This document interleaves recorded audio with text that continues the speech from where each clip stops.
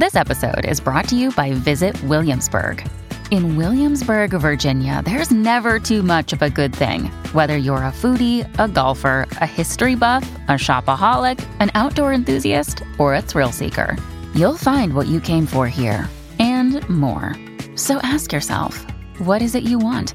Discover Williamsburg and plan your trip at visitwilliamsburg.com.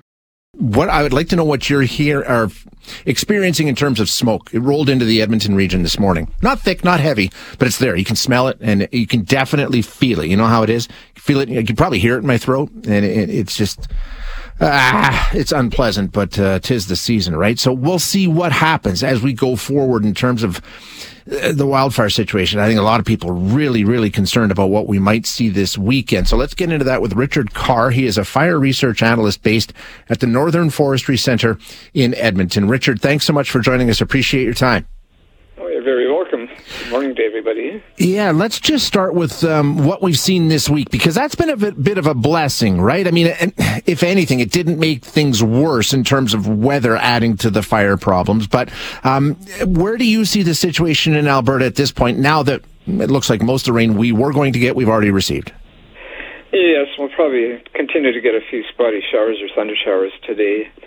Most of them have been fairly small, so there's been probably heavy downpours underneath the cell, but hasn't really been a widespread rain, so there's bound to be some areas that probably got nothing or next to nothing, so there's bound to be fires that are still going, still smoldering away, and we had a few dry days again, and they could flare up again, so always have to be careful of that. And lightning strikes and dry forest floor also can trigger some new fires, so even if they don't come to the surface immediately, you might see a few of those come back to the surface in a few days again.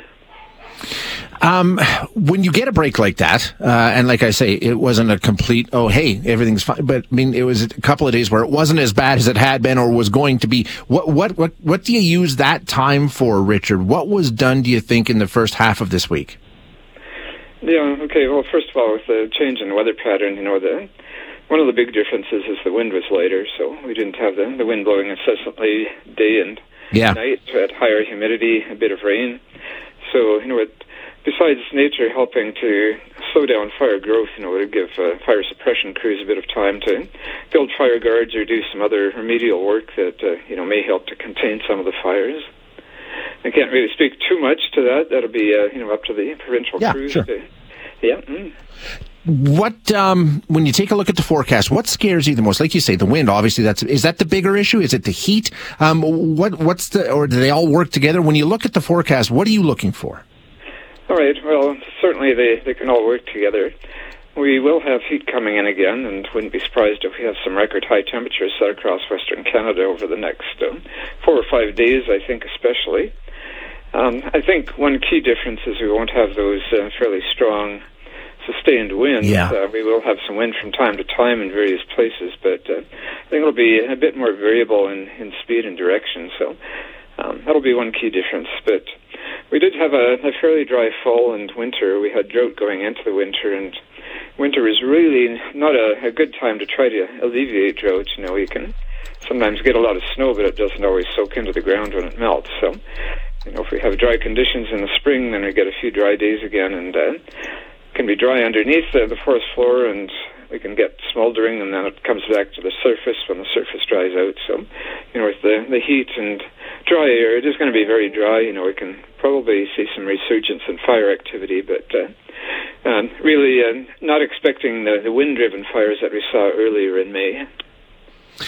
What about, you can't predict, they don't know. There's no way to prepare, right? We know it's going to be hot. We know there's going to be an increased risk, but there's no way of trying to predict where these fires may break out if they're not there already. You can try and work and contain on situations that are existing, but it's impossible to be predictive, is it? Or are there ways they can tell and say, hey, this could be a problem. Let's try and get some resources there? Yeah, well, we can, for lightning-caused fires, we can maybe get an idea of where lightning strikes hit in the drier ground, and people may watch those areas a bit more closely. For human-caused fires, maybe it's a bit more unpredictable.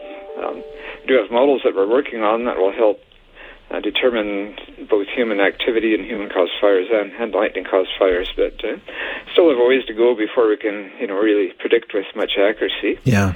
what's going to happen. Yeah. What about, going forward? And I guess going back as we go forward, you got Slave Lake in 2011, you got Fort Mac 2016, High Level 2019.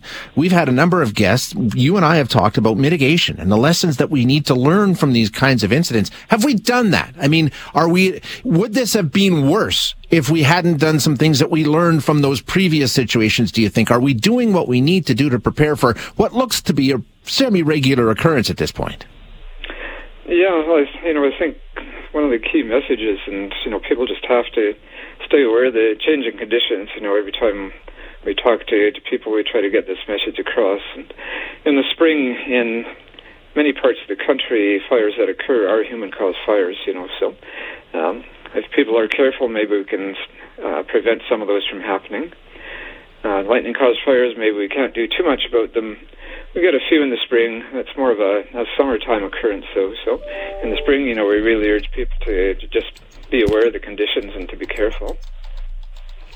Yeah, exactly. And we know what some of the risks are. We may not be able to know exactly where these fires are going to start, but we know what risks can be presented. Richard, thank you so much for your insight. I always appreciate it.